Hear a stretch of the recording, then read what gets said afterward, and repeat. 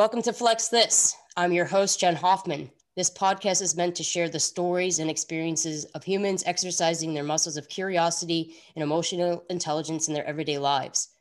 I believe there's no right or wrong, there's only truth. And truth is personal, ever expanding and evolving in the journey of a lifetime.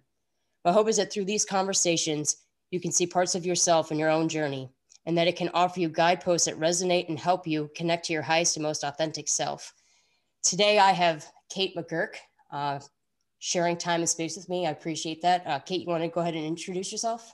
Yeah, absolutely. I'm Kate McGurk. I am from the suburbs of Philadelphia. I currently live in Philly. I am a 9th through 12th grade math inclusion specialist. So I support students with learning disabilities in a general education math classroom.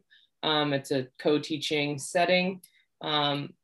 At that school, I work with students who are largely Hispanic and are coming from low socioeconomic backgrounds.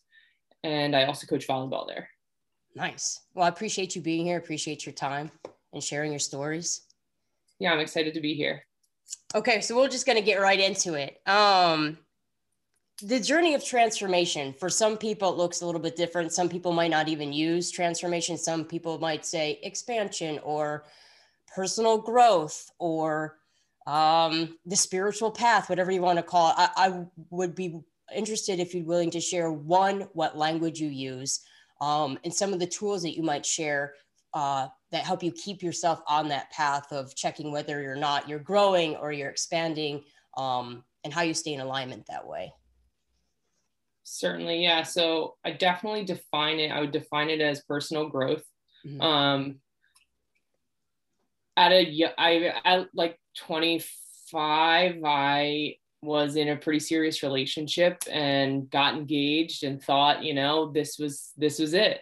Yeah. She and I met when I was teaching internationally, and we ended up moving back to the States together in 2017. And like for her to be here, because she wasn't American, we had to like go through the process of immigration and things like that, and which kind of sped up our relationship. We had to get engaged, and we had to go through those things that maybe necessarily I wasn't at the time. I thought I was ready, but obviously now reflecting, right, I was not ready for that.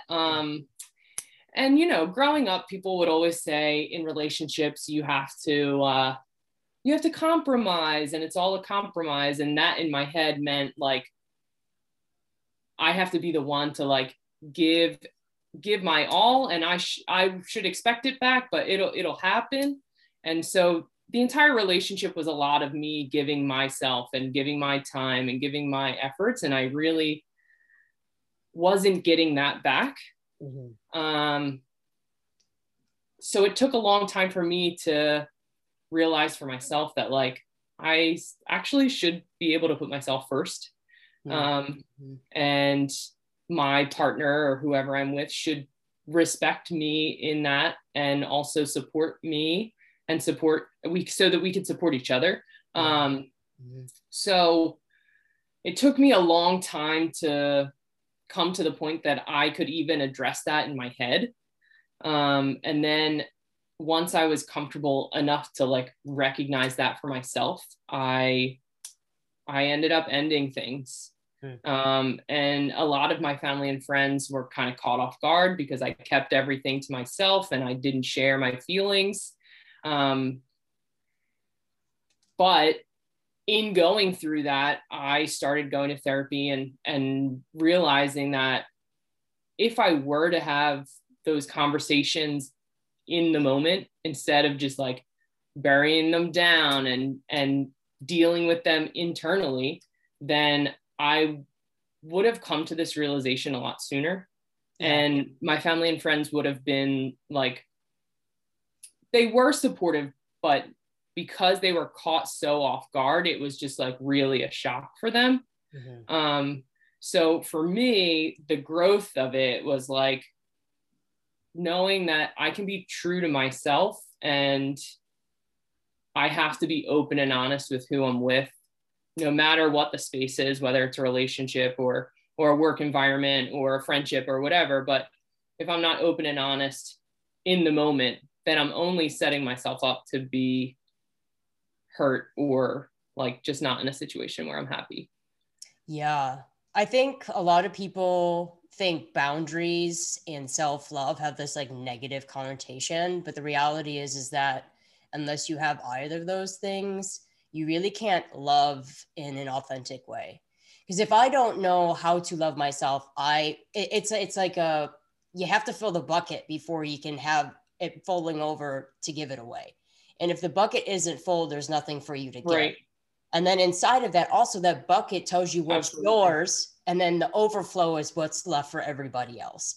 And really the work of self-love and setting those boundaries sets everybody up for success around you. You know, I have a very similar, I had a girlfriend that similar to what you're describing. It's interesting how like what we thought love was and what we think it was at like in your 20s, like 20 to 25, you think love is mature. And I don't know how old you're like a guardians or parents or what that was look like. But my parents have been together since they were 15. And so my version of watching a love is very different than what my reality was.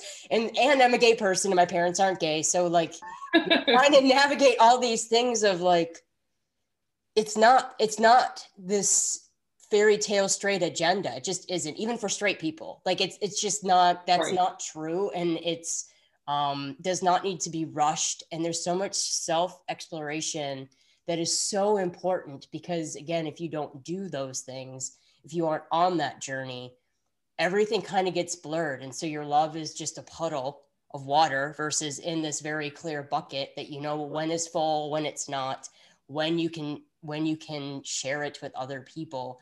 I really appreciate you sharing that because I don't think people talk about love enough. It always has this like, it's heavy. Yeah, it is. It's hard to talk about. Yeah, it is. You're right. And I think because I'm going to be quite frank here, we suck at it so bad that no one really wants to talk about it. But also, right, like in the age of social media, it's like we want to portray that we have it all together. Yeah. Right. Yeah. And like, I don't know, I guess growing up, I was fortunate enough to feel like I had it all together. And so I felt like I had to always live up to that expectation.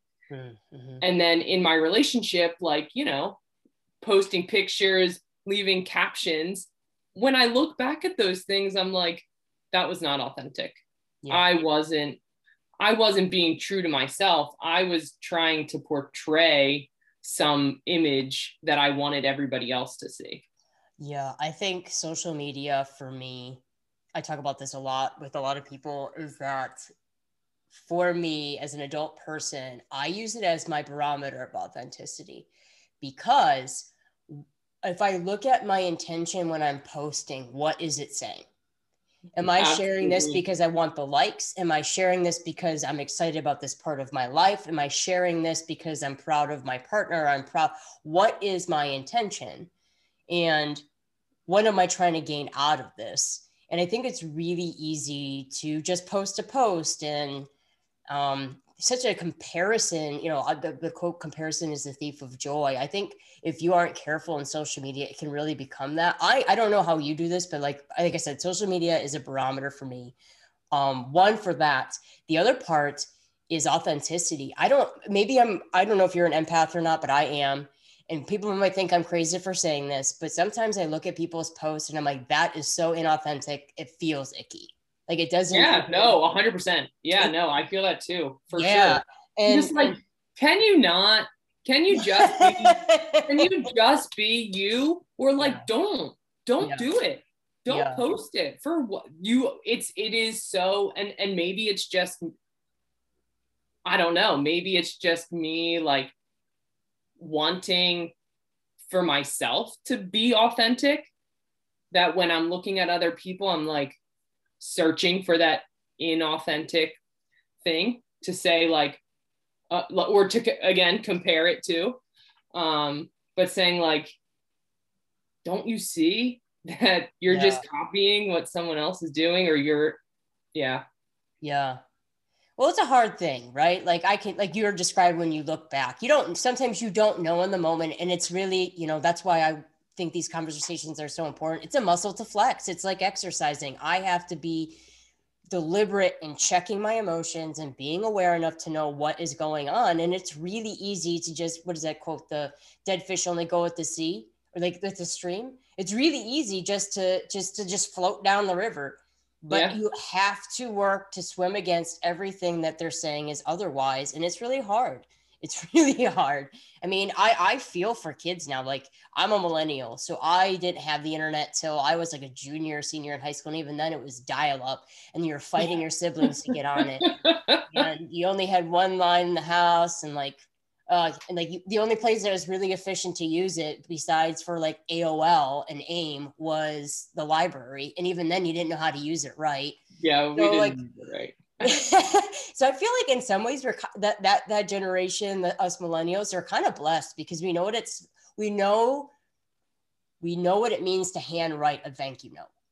Yeah. And yet we don't take for granted that I can Google something instead of having to go, like, if you asked your parents something, they like go look in, the encyclopedia, and you'd be like, oh, okay, so I'll just search it in the encyclopedia. You couldn't give me an answer. Go to the index, have the answer. find the index. right. You had to go to the Rolodex into the library. You had to go find a certain place in the aisle, and then make sure you found the book, and you're like streaming around reading it sideways. Yeah. So kids these days are like, Alexa, tell me what she's going to yell at me now. But, tell me whatever this is. But yeah, no, I think that's a really valid point about using social media as a parameter on yourself and a checkpoint or reflection. Because if you do that, you can actually see points in your life where you weren't ready for growth. And then now you look back of this lesson that you learned, and you're like, oh, yeah. See, I don't want to repeat that anymore, because that didn't serve me or the people around me. So this is how I want to do it moving forward. And to be fair, like, the reflection piece of it is everlasting. It's ongoing. So we're going to look back 10 years from now and say, oh God, the things I was saying on that podcast, you know what I mean? But giving yourself the opportunity to have that reflection. Yeah. And I feel like for me, like, even in a work setting, reflection for me is something I do on a daily basis. How did that lesson go? What can I do to improve it? Mm-hmm. And I think for a lot of people, reflection in the workplace is very easy to do. Mm-hmm. But when you take it to a more like individual, what am I doing in my real life social time? How can I reflect on that in a more consistent manner? Yeah, and I think adding COVID into that mix right now, that makes it even harder. I have, before my job I just started a month ago, I was hybrid. So I was doing direct services in person safely, and then wouldn't have to worry about data entry. And then the other days I was doing data, but I was at home, but it was very relaxed. I wasn't engaged. It wasn't hands-on services. And now I'm full blown home, and just like little things of like going for walks at lunch. I mean, I'm very blessed. I'm in San Diego, so the weather is a lot more cooperative than most of the country, but I don't take it for granted. I go for a bike ride or surf almost every day after work. I just try to like separate this space, and I want it to still be my home, but then you throw in a partner, and then you throw in if you have kids or a pet, and there's all these things, these nuances that make it hard to have the energy to reflect. I think before you had the car ride of right reflecting on your day, decompressing your job. Hopefully your traffic wasn't awful depending on where you live. And then you might be a little bit more mentally and emotionally available. Maybe even not at that point. Right. Home. I think it's interesting too. You bring up a good point, because they say 80% of our life will be our job. And if that's true, why are we only giving 20% to ourselves and the people we love? Like, if you're talking about like random plot twist here, but if you're talking about work is such a space, work for us is so much more than just a job. Yeah. And I don't want to sound like my parents, I can hear them being like, it's not, you millennials don't commit to anything. And but I think there's this, to not use buzzword language, but I think there's something to be said of knowing your value and worth, which I don't think a lot of people in that generation above us really did. I know my worth, I know my value. And as a woman, to be able to say that says a lot. I know that I belong at the table and I should have a place at the table. And that if I do, I should open that up for other people. Absolutely.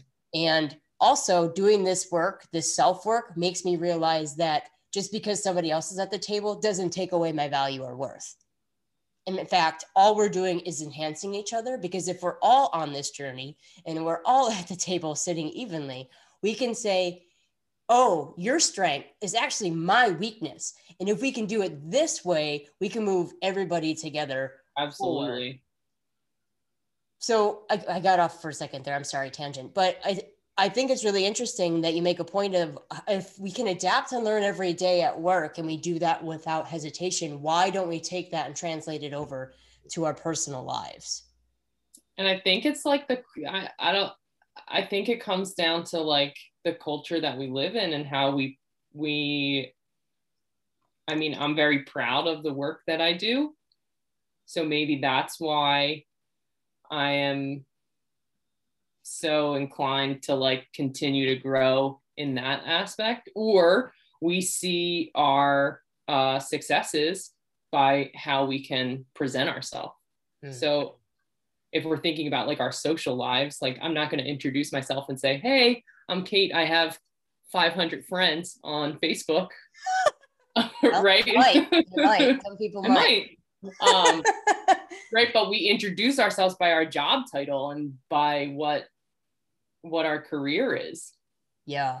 You know what's interesting is I've actually heard people say that, I don't remember if it was in Colorado. Some of my friends from Colorado are going to be like, you should know this. I've heard somebody tell me that when they lived in another state, I'm just going to not name the state because I don't remember. When people ask you what you do, they don't say their job. They talk about their hobbies. Oh, that's awesome. Yeah. It's such a cult, like, you know, I think it's also really interesting too, because the United States is ginormous. Every state, it's literally Europe on crack. Every state is its own country. It has its own agriculture. It has its own fruit. I mean, we lived in Northern California for a year and a half, moved down to Southern California. What you get in the grocery store is entirely different. And that's just an 8-hour drive in one state.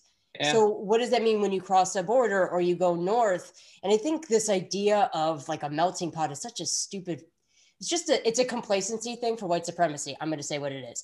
And at the end of the day, unless we start looking at like these nuances of like, if a state can say, what am I trying to get at is, why don't we adapt the positive things that move humanity forward and let go of the ones that don't, and use each other as examples from like a state that says, what do you do? And you say, I ski, I shoot skeet, as a really random thing that came to my head.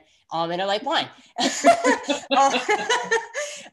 Versus, yeah, I code. You know what I mean? Like, why aren't we more flexible in adapting the things that make sense to us, and the things that we're trying to just force, which don't work to begin with? I wonder well, at least for you, like, because I know we all have these things. So with this question in mind, what are some of the things that maybe you're like, butting your head against?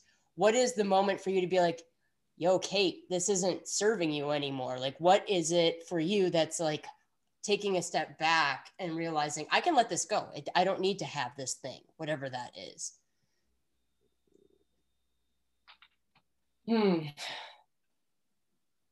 I think for me, like, it goes back to that relationship that I was in and realizing that, like,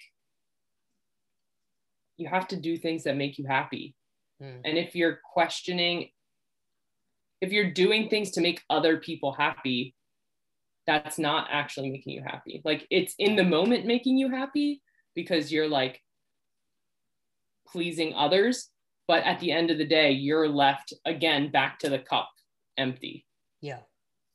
So yeah, I think it's self-care, self-awareness, and just not not depending on other people for you to like serve them. Like it's a very like codependence sort of situation, and like just being honest with yourself about how you can be true to yourself and make yourself happy so that that makes everybody else happy. Yeah, for sure. You know, I think it's really interesting is that watching people without boundaries, and myself where I am not true to my boundary and I flex it for something that isn't for me. What you actually walk away with is not just frustration, but like legit resentment. Like you're mad at, it's funny because you end up mad at that person or thing, but the reality is that was about you. You didn't hold your boundary. You didn't hold them accountable to your boundary. And people don't like it at first, but the reality is that they push it because they want it. It's like kids, like, or dogs. I like the dog park theory. Like you put a dogs in a dog park and they're going insane, but they know they can only go so far in the dog park. Like there's a limit. They can't go any further. But if you put a dog in a field, they lose their damn minds. Like there's no control. You can't even, like, they don't even hear their name if you call them. You put them in a fenced yard and they listen. Interesting, right? But I think it's true for people. I mean, we're all mammals in some capacity. We aren't that far off. I mean, we're much more intelligent, but if you, or are we? Yeah, give or take, depending on the day. But it's just interesting to me how the things that actually do serve us, we are so resistant to. And like, why is it only now in the 21st century that we're learning that self-care is important? Is it, or are we just finally being allowed to? True. You know, I read The Color of Law. I don't know if you've read that. It's really disheartening, but also a really honest and necessary book. It talks about redlining and all of that. Highly recommend it. But what I did you like history in school? No, I hated it. I've hated it. Fucking hated it. I thought it was so boring. It was the worst. And now I love it. But the reality is no one was giving me, it wasn't, when they gave us history, it wasn't human based. It was just facts dumped versus like a human experience of understanding what redlining is, what that meant. And so now I really enjoy reading books like that. I also get really pissed off reading books like that. But you learn the history of, like, for example, housing. People didn't own houses. You had, you know, people that were above middle class owning houses, and that was it. And they were slumlords. There weren't laws to protect people that were renting. And they were quite gross and disgusting. And no one really had a need to own a house. And factories, for example, factories were put where they knew there was a large abundance of, you know, apartments and housing and stuff that were lower income, uneducated people. That's what they did. That's where they put these factories. And then came this idea of middle class and all this other stuff. And like, for example, with affordable housing was originally only for white middle class people that couldn't afford a home. And now we've flipped the stereotype that it's only for Black people or brown people or people that are just using the system, which is a lie. It was really meant to just help people get on their feet so that they could get housing. And then they separated Black people that had to live in tent cities near these factories. And you listen to the history of that and the history of how people worked, there was no humanity. Like, you know, people get mad about Democrats, but you can thank Democrats for union laws. You can thank them for insurance and a lot of things that you benefit from, because people didn't give a shit about people. They just didn't. The rich kept getting, not that it's much different now, but the rich kept getting richer and the poor kept getting poorer and the middle class is lost. And it's just really interesting to me how we don't. So to go back on what you're saying, I don't think it wasn't necessarily true or that people didn't innately know. They just didn't know how or what that meant or what that looks like. You know, you think and about. I think also it wasn't celebrated. Like now we are celebrating our self-care. Yeah. And we're seeing happiness in that. And I think that also plays a huge role in in the want, and now the like understanding the need for self-care. Right. I mean, you can't literally function as a person without it. I think there's so many things too that we don't discuss in general about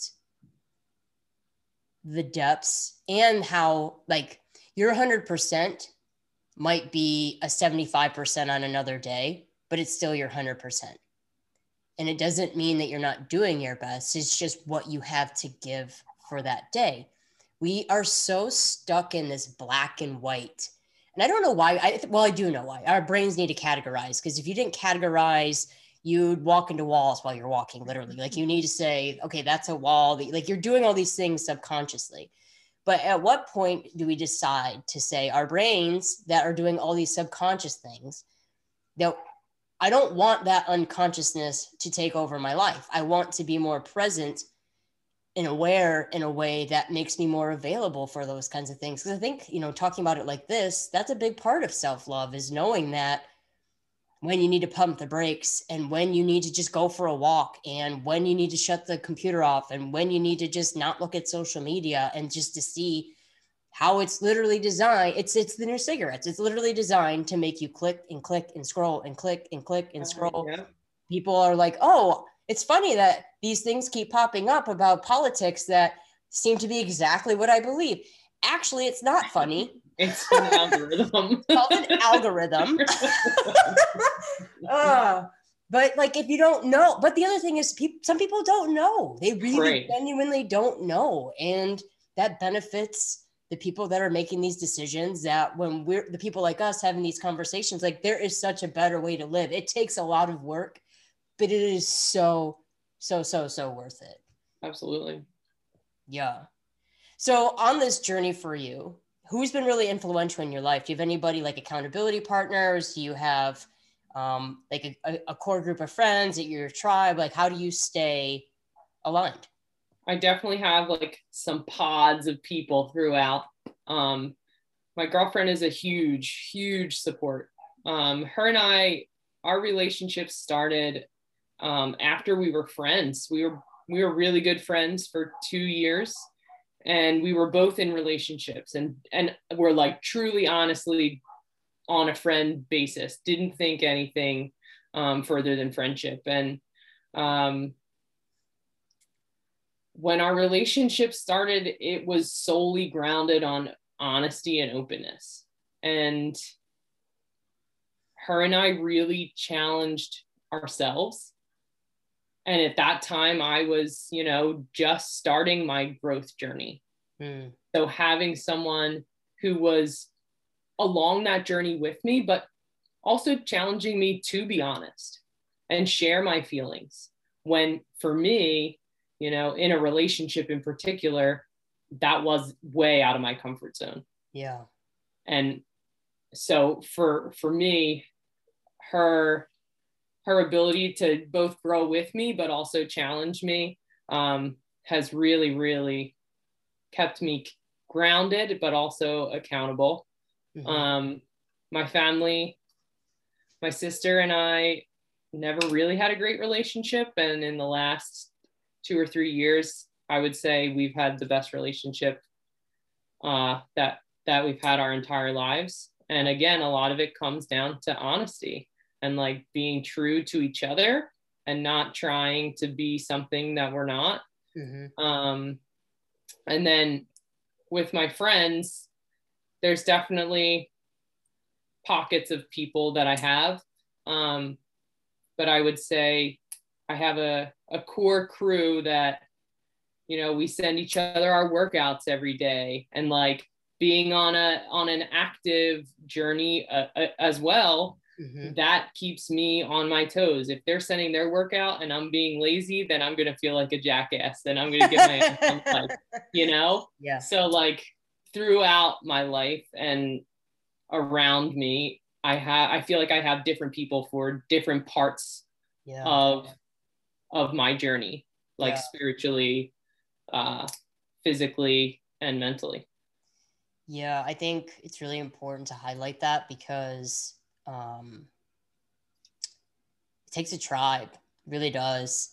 And you're going to get it wrong. You're going to make mistakes. And if you don't have the type of relationship where someone can be like, yo, this seems really out of alignment with who you say you are. I'm just trying to, and doing it like really, really kind and curious in a non-triggered way of saying, I'm just really curious about what was going on in your head at that time, or were you feeling something emotionally that you just weren't ready to share? You know, would you be willing to talk to me more about it? I mean, I think curiosity is so, so, so important in this human journey, because if you think you know, I mean, you're already wrong, first of all. But it changes. It's perpetually changing. It is not this, you get there. You know, I'm in full transparency. I did a TED Talk, 4 or 5 years ago now, on authenticity. And when I did that and I wrote what I said, and, you know, in some ways I felt like, oh, I might have arrived, like this idea of authenticity. Like a little bit of background for me. I didn't know that I was an androgynous lesbian. I knew I dressed like a tomboy, but like, it wasn't like until I got this job actually with Ashley Douglas, where we were doing dancing classrooms and we had to dress up and I was allowed to wear a 3-piece suit, did I realize if I could wear that every day, I shit you not, I'd wear that shit on the beach. I'm not scared. Like, I would wear a tux. I'm here for it for life.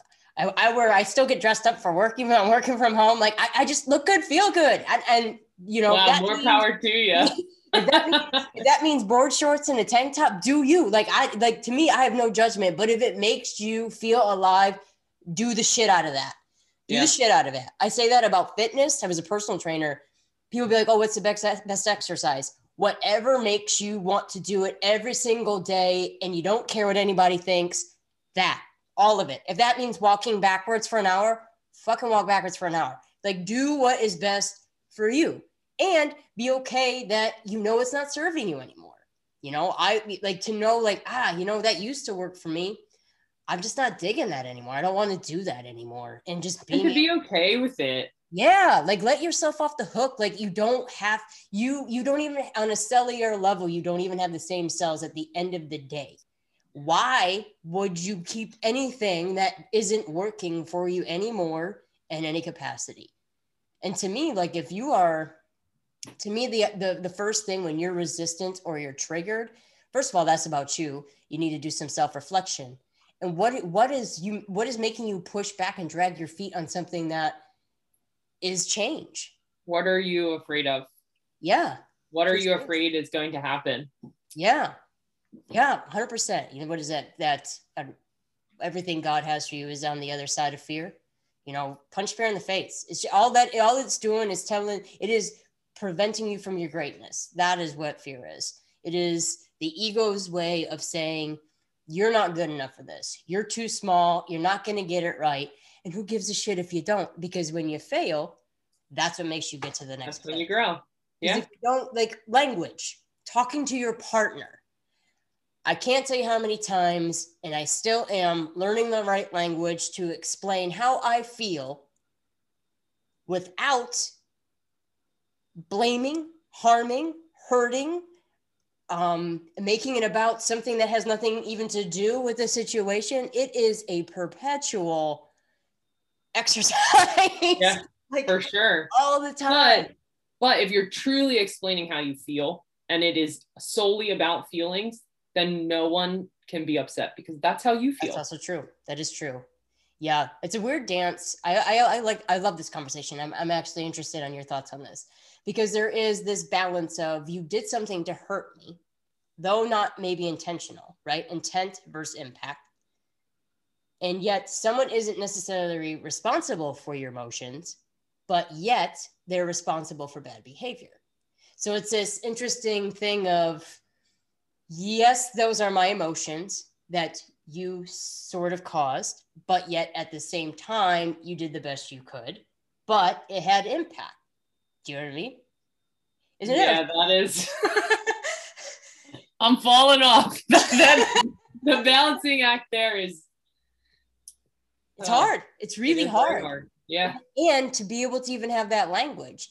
Intent first impact, I didn't have that language 9 months ago. I got that from COVID because of understanding how people, because I was a food security site. The way people were talking to me was not because of me. They were terrified because they had no food on their table and they had 10 kids. That's Right. what they were worried about. So their intent wasn't to harm me, though it harmed me. But yes, but you're feeling that Yeah. emotionally. So, but at the same time, they're doing the best they can. You know, the other thing that's really helped me too is understanding cortisol effect. And when your brain is in cortisol effect, you literally don't have access to your frontal lobe. You can't critically think at all. And then I don't know if you know, like the brains of children that have experienced trauma, they actually have gaps in their brain that don't allow them to access. There's literally black gaps inside of their brain on a CT scan of accessing their frontal lobe. So I often think about one, if people in trauma have lack of access to their frontal lobe, what has happened in COVID? Because don't tell me people aren't traumatized, they are.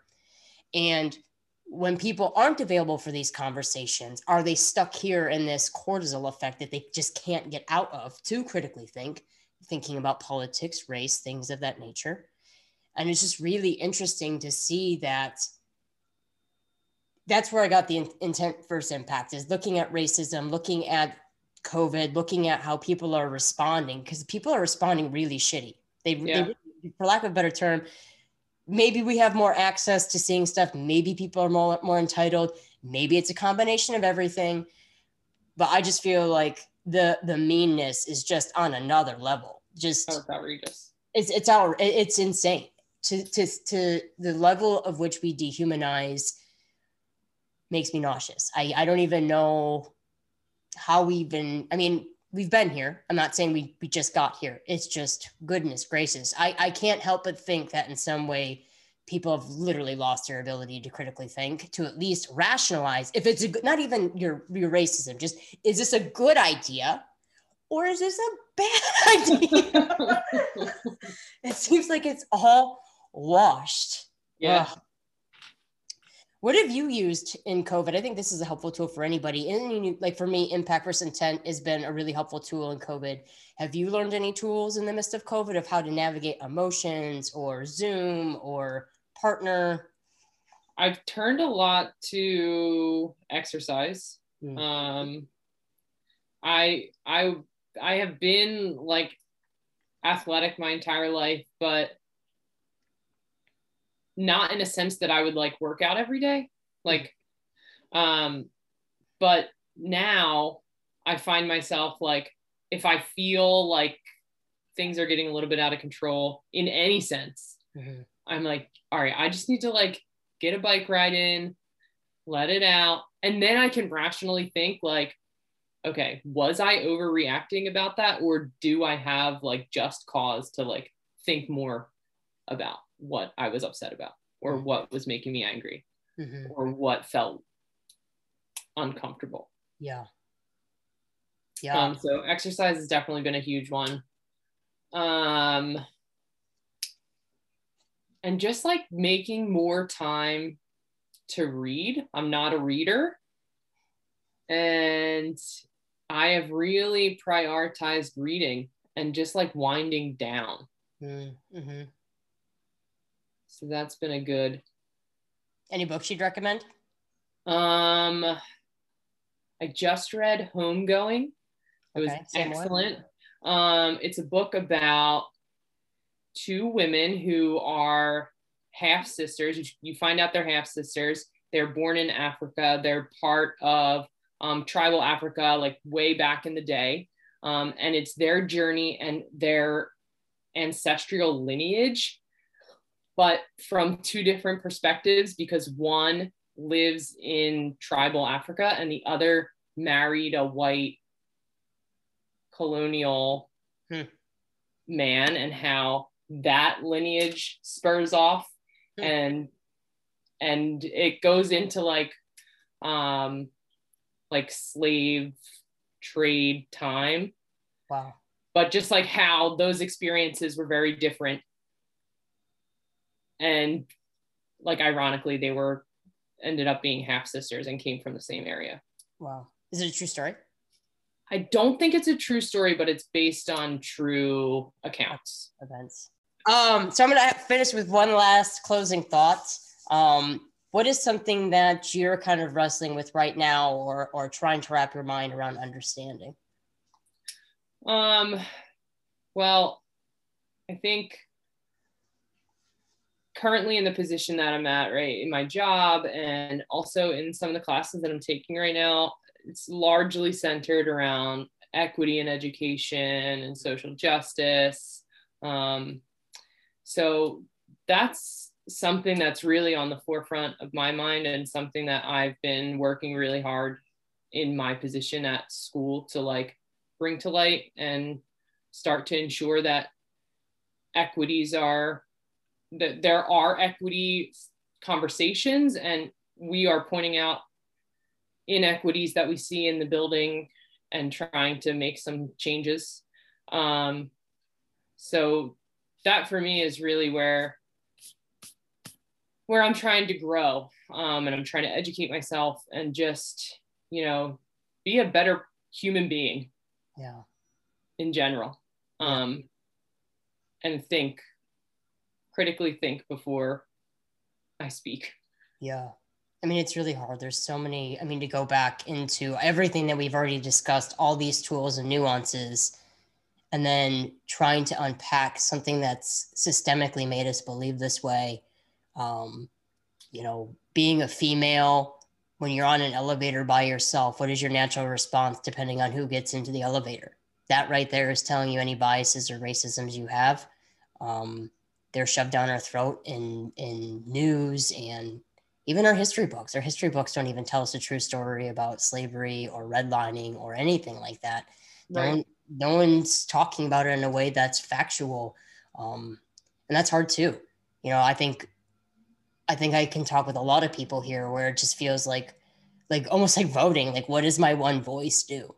What does my one little, when I check an elder on what they're saying that they think is a funny joke, or right. a microaggression in a Zoom meeting, or just something you see walking down the street. It's really hard, but I try to remind myself that even if it's only a pebble thrown into the ocean, it's causing waves, and I don't know how big they're going to be. It's kind of like being a teacher, quite frankly. Anytime I've taught, you just plant the seed. You don't get to sow it necessarily. You don't even get to water it. You just plant it, and all you can do is do the right thing and show up and do the right thing and show up and do the right thing. And hope that was enough to be a positive impact. Yeah. And it's hard because you don't get to see it. And we're such tangible beings that not seeing it, especially now, like we are so isolated. It's really hard. So, well, I want to thank you for your time and sharing all your stories and, just being in conversation with me. I really appreciate it, Kate. Yeah, it was really great. I'm glad that I did it. And yeah, it was a really great conversation. So thank you for challenging me as well to really reflect on some of the things that have happened throughout my life. For sure.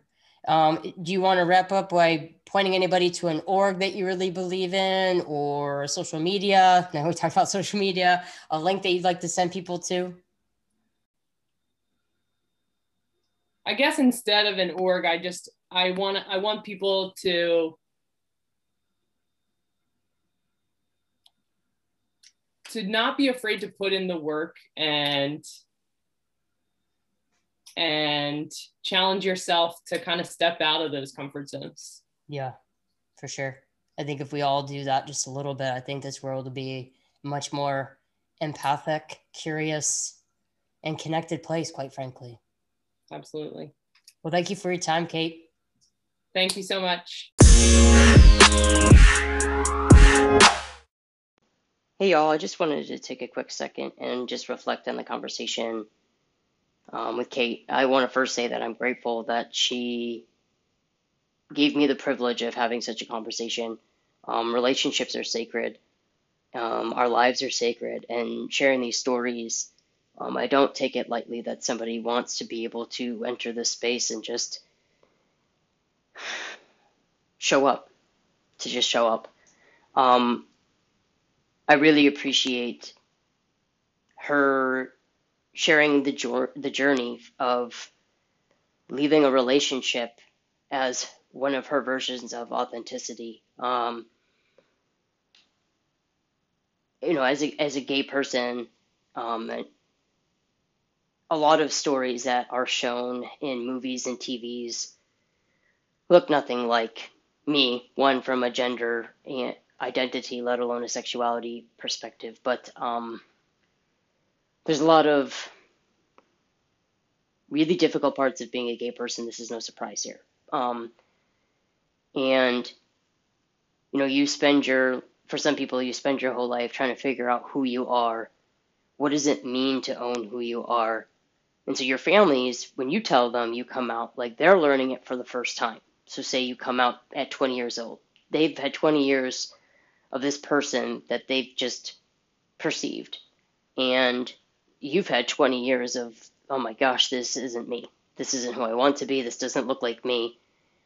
And standing in your truth, knowing that might have impact. That could mean you lose your family, friends, whoever. And so while you're doing this grappling, you're also watching things around you. You're watching TV and movies and listening to music, and there aren't gay love songs. There aren't gay rom-coms. There are TV shows, but that's more recently. I would say, for me growing up, none of that stuff existed. No one looked like me. I thought, quite frankly, I was broken because I knew I was a female, but I didn't like any of the things that girls were supposed to like. So all the dolls, dresses, stuff wanted nothing to do with any of that. And I just wanted to wear pants and Jordans and kick it and be myself, and just felt like that identity had a timeline because you could only be a quote unquote tomboy for so long. And then you're looking around at movies, TVs, famous people, nobody looks like you. And so then you start to believe, well, maybe I'm an anomaly. Maybe I'm not supposed to exist. So you start buying into these narratives of what you're supposed to do. And if anybody knows me from high school, I look nothing like I look now. And they have no idea for that whole time I was questioning what I feel in spaces, how uncomfortable and much like a fraud I felt like wearing a dress and wearing a skirt. They don't know any of that. They couldn't know any of that because I honestly didn't even know I had that language, or those were the emotions that were stirring up for me in those moments. And so, again, thanking Kate for sharing that, because it's really hard to look at the world and see yourself not represented and not know if you have value, if you have worth, if you're allowed or even are worthy of the same things straight people get.